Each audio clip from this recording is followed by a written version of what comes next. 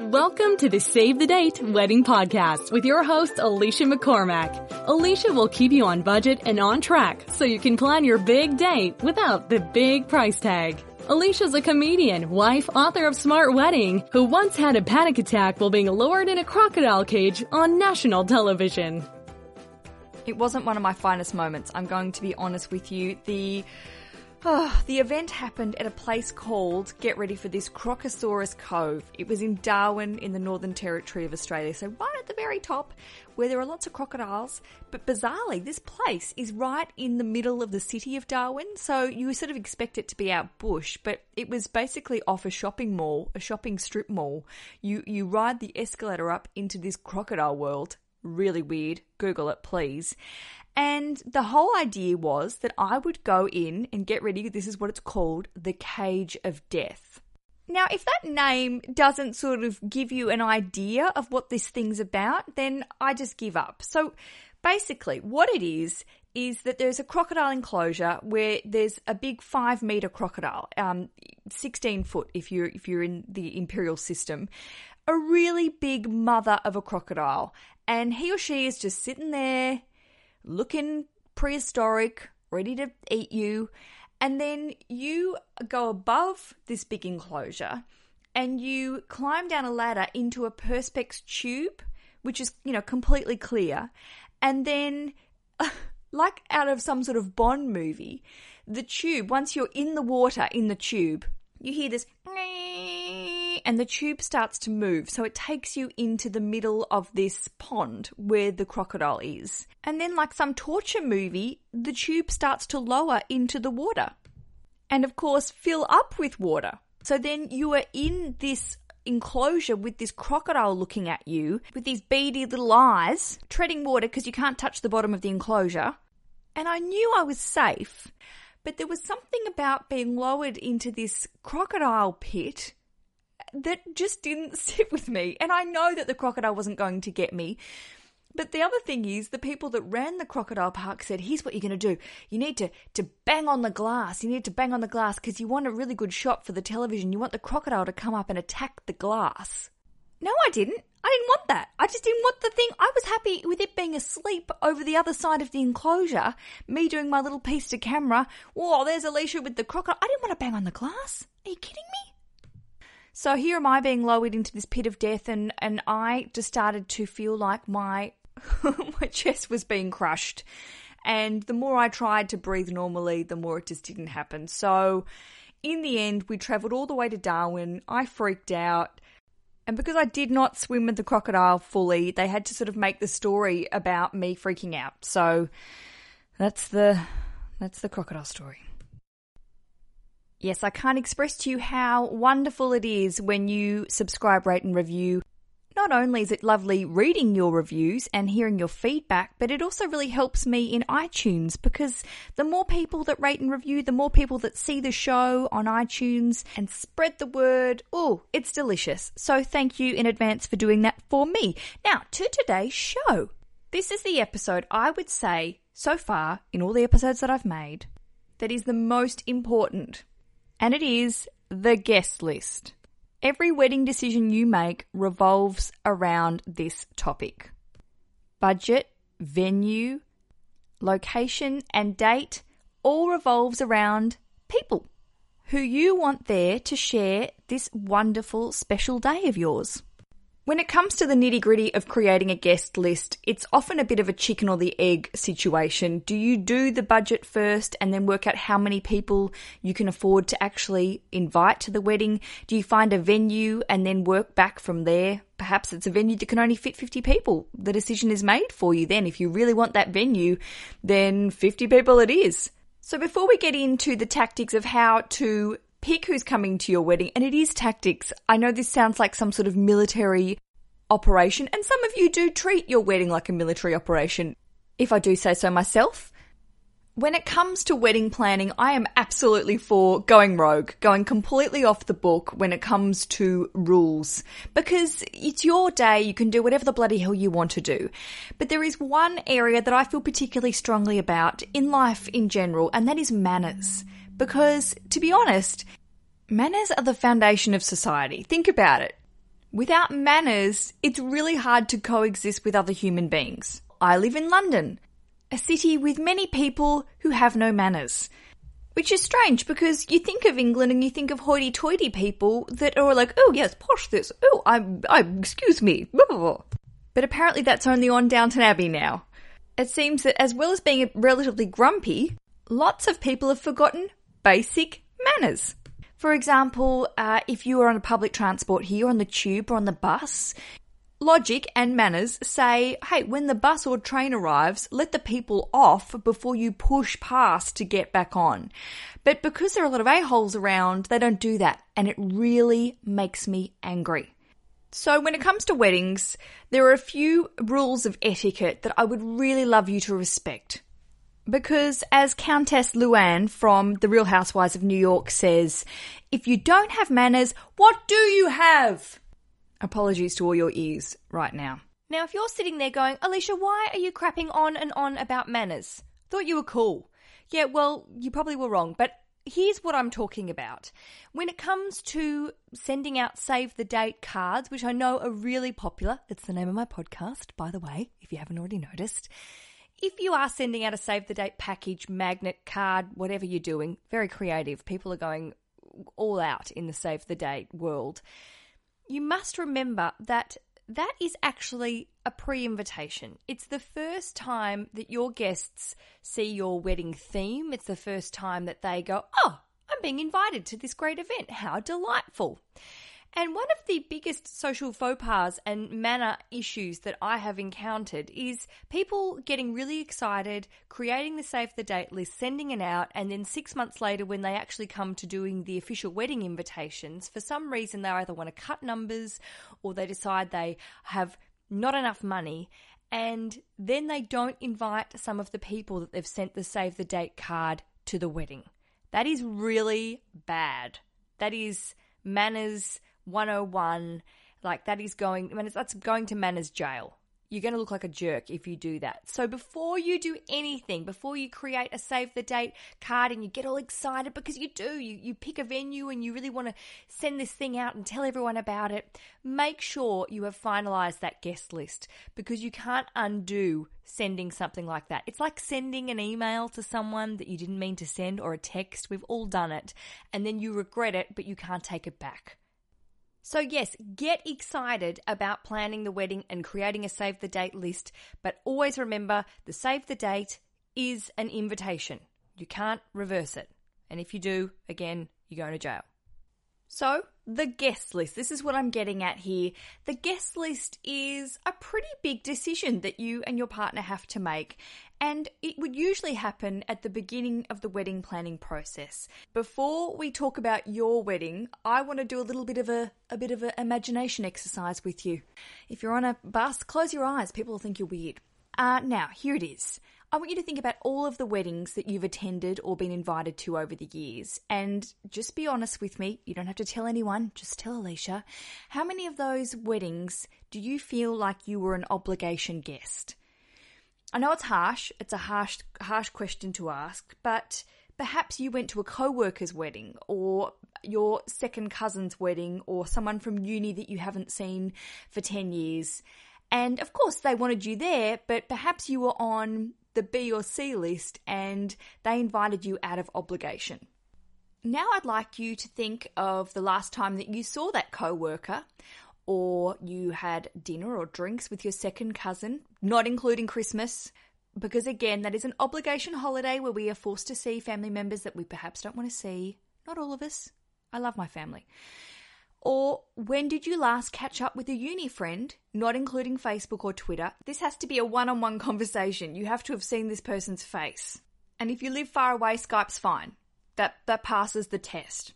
Now remember the wedding day where you were that obligation guest. And by the way, I know there are some of you out there who are saying, I have never been an obligation guest because I am always on the A list. Well, just wake up to yourself. Wake up to yourself, all right? We've all been obligation guests. I know it, and you know it, okay? On said wedding day, how many minutes do you think you spent with the bride and groom? You drank a bit of their champagne, You gave them a bit of a wave maybe across the room. You might have had a quick catch up where the bride sort of squats next to the table and says, hello, what have you been doing the last 10 years? Oh, not much, blah, blah, blah, blah, blah. This is what happens. And I don't want to send you on a little guilt trip here because this is not the purpose of this exercise, but you being a guest, me being a guest at these weddings probably cost the bride or groom or whoever was paying the bill about $150. That's £100 for all you Brits. So perhaps they were loaded. I mean, good for them. If they're the sort of people that just invite a bunch of people to their wedding just so they can go, yeah, we had 490 people at our wedding. It was amazing.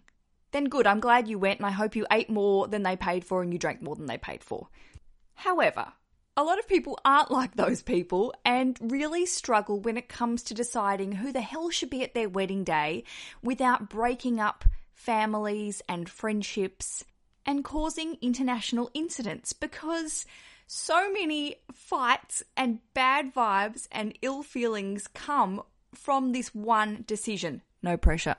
So today's show is all about creating the ideal guest list for you, for your budget and for your venue. So in 20 years' time, when you look back at the wedding photos, you feel good about it. You don't go, who is that? Who is that?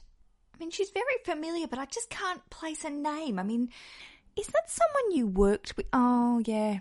It was at that weird software company and you got along really well for a couple of years. When did you last see her? We don't want that. We want to avoid that weird peering at the photo moment in 20 years' time. Now, granted, I will say there are many cultures and religions that do encourage inviting everyone that your family has ever met or known. And I will be going into this in more depth. I'm interviewing Karen Cinnamon from smashingtheglass.com, a website all about creating super cool Jewish weddings, and also Raj from Secret Wedding Blog, who writes a whole blog about multicultural weddings. And don't you worry, I'll be asking them both all about how to cut down numbers while still following and being respectful to your culture and religion without it having to cost a fortune, and also having a whole bunch of people there that you've never seen in your whole life. So after our little obligation guest exercise, I'm hoping that there are a few people on your list that you realise potentially are obligation guests. The one thing about being an obligation guest and knowing that you're an obligation guest is that you probably won't be that offended if you don't get invited. I know there were definitely weddings that I went to that I had a lovely time, but I haven't seen the bride and groom since, except for liking a couple of Facebook posts. Is that friendship? I don't know. So up next, I'm going to give you some just really straightforward solutions to family issues. I know a lot of people have parents that chip in and then feel like they are absolutely obliged to be inviting all of their mum and dad's friends from bridge, and how all of your guests that make the list should be people from your future, not necessarily just from your past. How many people will you be having at your wedding? 500, around 500. Between 40 and 60. About 70, 75 in the day, and maybe 40 more in the evening. For us, we're in the process of buying a house as well, our first home together. We kind of felt that the house is something that is lasting and is forever, and we wanted the wedding to be something that everyone enjoyed and had fun, but not put ourselves in debt and start our married lives together with all that debt hanging over us. Sensible and sassy advice from my real-life couples. Thank you very much. They were all recorded at the National Wedding Show in London. I will be making my way. I've got a couple of wedding shows actually coming up in the UK and the US. Can't wait to hear some American voices in the podcast very soon, and some great American guests coming up. So my lovely US and Canadian listeners, you know, your time is coming very soon. So a question I often get asked, and I do talk about this in my book, Smart Wedding, is, okay, my parents are contributing a large amount of money. Good on you. Thanks very much. And now my mum is acting like a door bitch at a wanky club.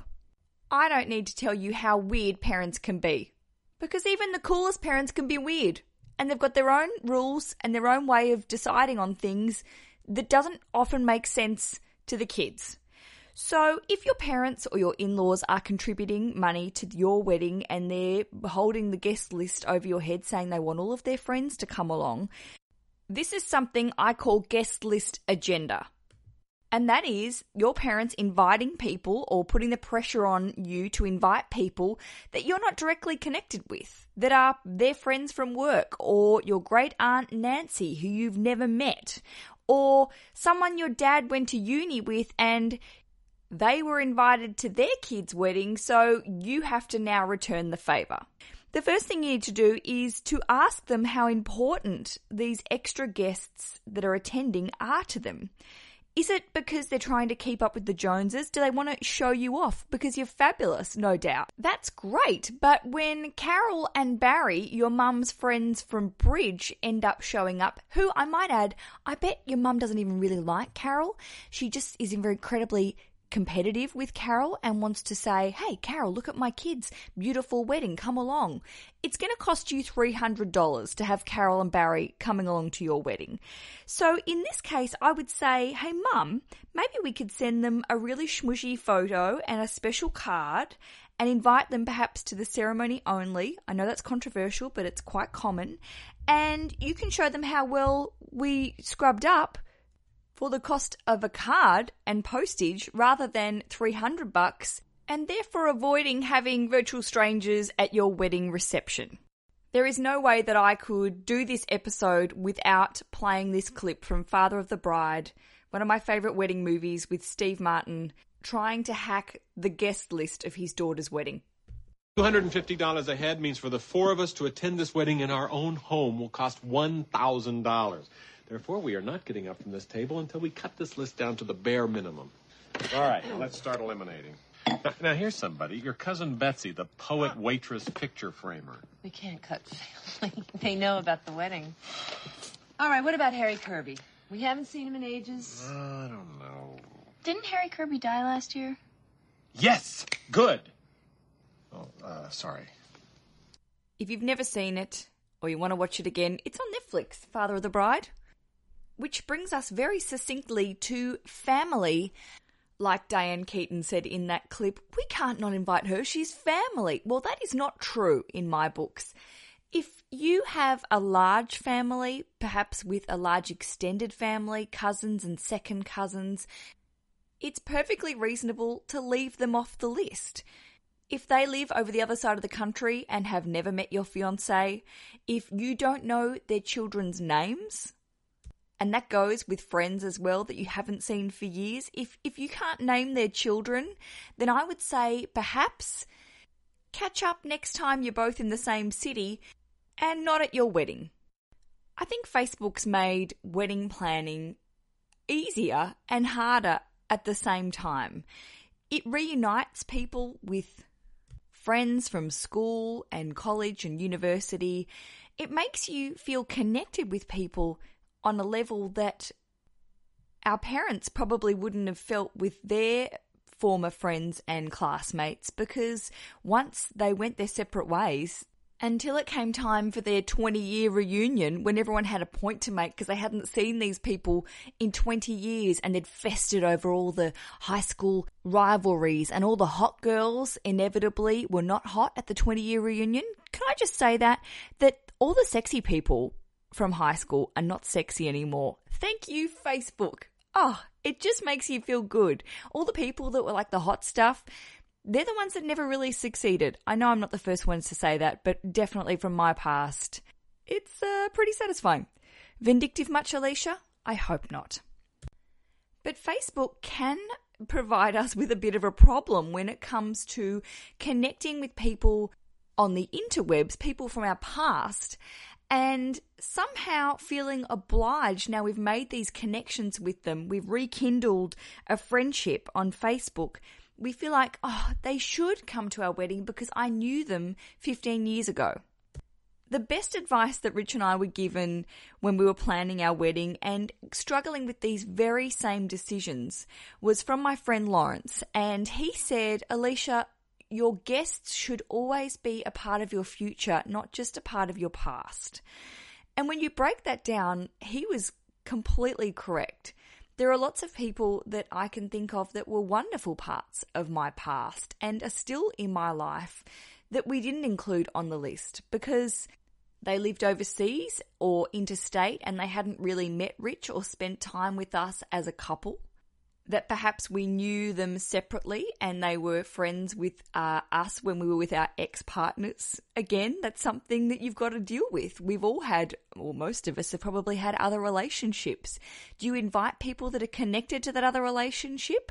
Sometimes, often not. I had a girlfriend ask me recently, Alicia, I'm really good friends with my ex. And she is really good friends with her ex and they get along really well. But she was torn as to whether to invite him to the wedding. Now, my initial instincts, and I think they're correct, please contact me if you don't agree with me. My instincts are, no, I don't think this person, as much as they're a part of your life and in your friendship group, really should be at your wedding. Perhaps you're like Bruce Willis and Demi Moore and you all hang out together and you chill and you've got the best relationship, then yeah, do it. But I can't help but thinking your current partner and the ex, I don't know, there's probably some ambiguity there. One of them's got to feel a little off about it. I would say just back off on inviting the ex and use the seat for someone else, probably one of your mum's bridge partners, I reckon. I recently interviewed Charlie Beard, aka London Bride, the gorgeous blogger, who I'm sure you're all very aware of. If you are not, I would head to her website and check it out. It's amazing. London-bride.com. As a wedding expert, she's a wedding planner. You can hire her. What her opinions are on planning a guest list.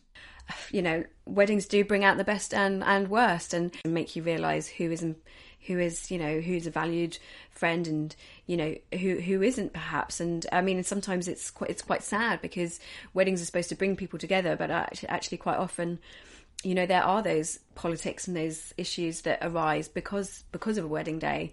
The guest list is definitely the hardest part sometimes, and I mean, thankfully, that's actually not one thing I can help with the couples that I work with. It's the one thing they kind of have to do themselves. Unfortunately, I can't choose for them who they invite or where people sit. So the table plan's on you guys, but no, it is hard. And thinking back personally, the best weddings I've been to are the smaller ones where I've genuinely felt everyone in that room were there for the couple and not because they were the neighbour or because they felt they had to invite them because they, you know, were their workmates.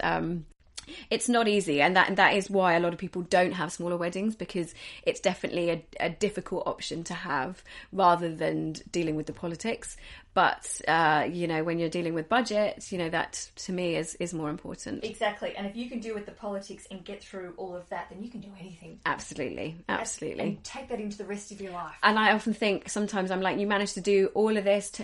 You know, a lot of my couples are moving house, changing job, planning a wedding, you know, dealing with those issues. And then suddenly after the wedding, I'm like, like, look what you can do now. You've got through all of that. Like, you can do anything now. So, the wedding days are different. You know, they can be difficult, but they're also incredibly, incredibly special. She's very right about that. That was Charlie Beard, London Bride and wedding planner extraordinaire. Speaking from personal experience, Rich and I found a venue that we loved. It was a house called the Boyd Baker House in Melbourne in Australia. It was out in the bush, and Rich is an architect and he found this house. It's considered to be an architectural icon. It's just a house. It's amazing. We hired it. You can basically stay there, do whatever you want for the whole weekend. So we moved all the furniture, popped our own tables in and bought a caterer out, and it was magic. The beautiful thing about that venue and for our budget was it could not fit any more people than about 60, and even that was really squishy. We got married in the middle of winter, so it was really nice and cozy, but any more people, the house would have exploded. It really would have. So in our chicken and the egg conundrum was basically solved by the fact we found this awesome venue, which really looked like something out of Mad Men, by the way. And it was for us, and we decided, okay, well then we will have a smaller wedding. We'll only invite people, as we said, that are part of our future, and family members who, of course, are part of our future because they have to be. We set a very firm rule, and that was no one is to be invited that hasn't met both of us. So if one of our friends hadn't met Rich, well then too bad, too sad, they weren't coming to the wedding. I know that's harsh. It might sound harsh. 60 seats is all we had. It was full on. The other rule we set was if we hadn't met the partner of our friend or relative, then sorry, you're not coming either. Which was really tough because my cousin had a girlfriend that he'd been going out with for a while, and I think they'd been on and off a little bit. We hadn't met her, and there was some ill feelings because she didn't get an invitation.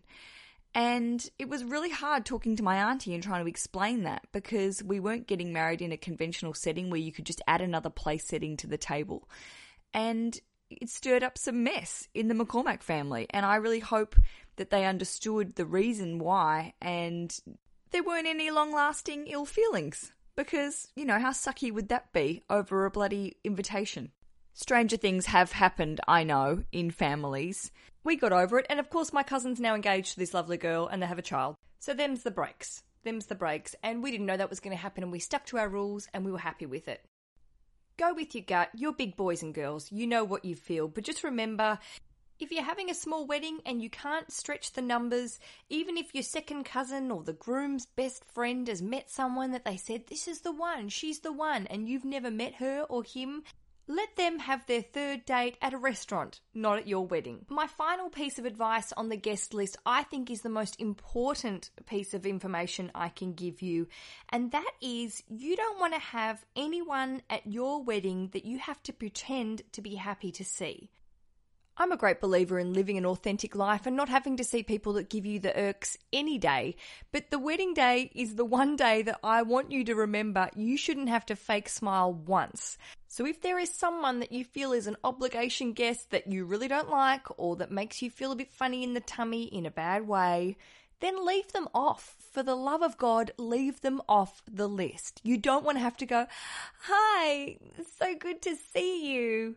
And deep down inside go, I really resent you and I don't want you here, but I have to because you're an obligation guest.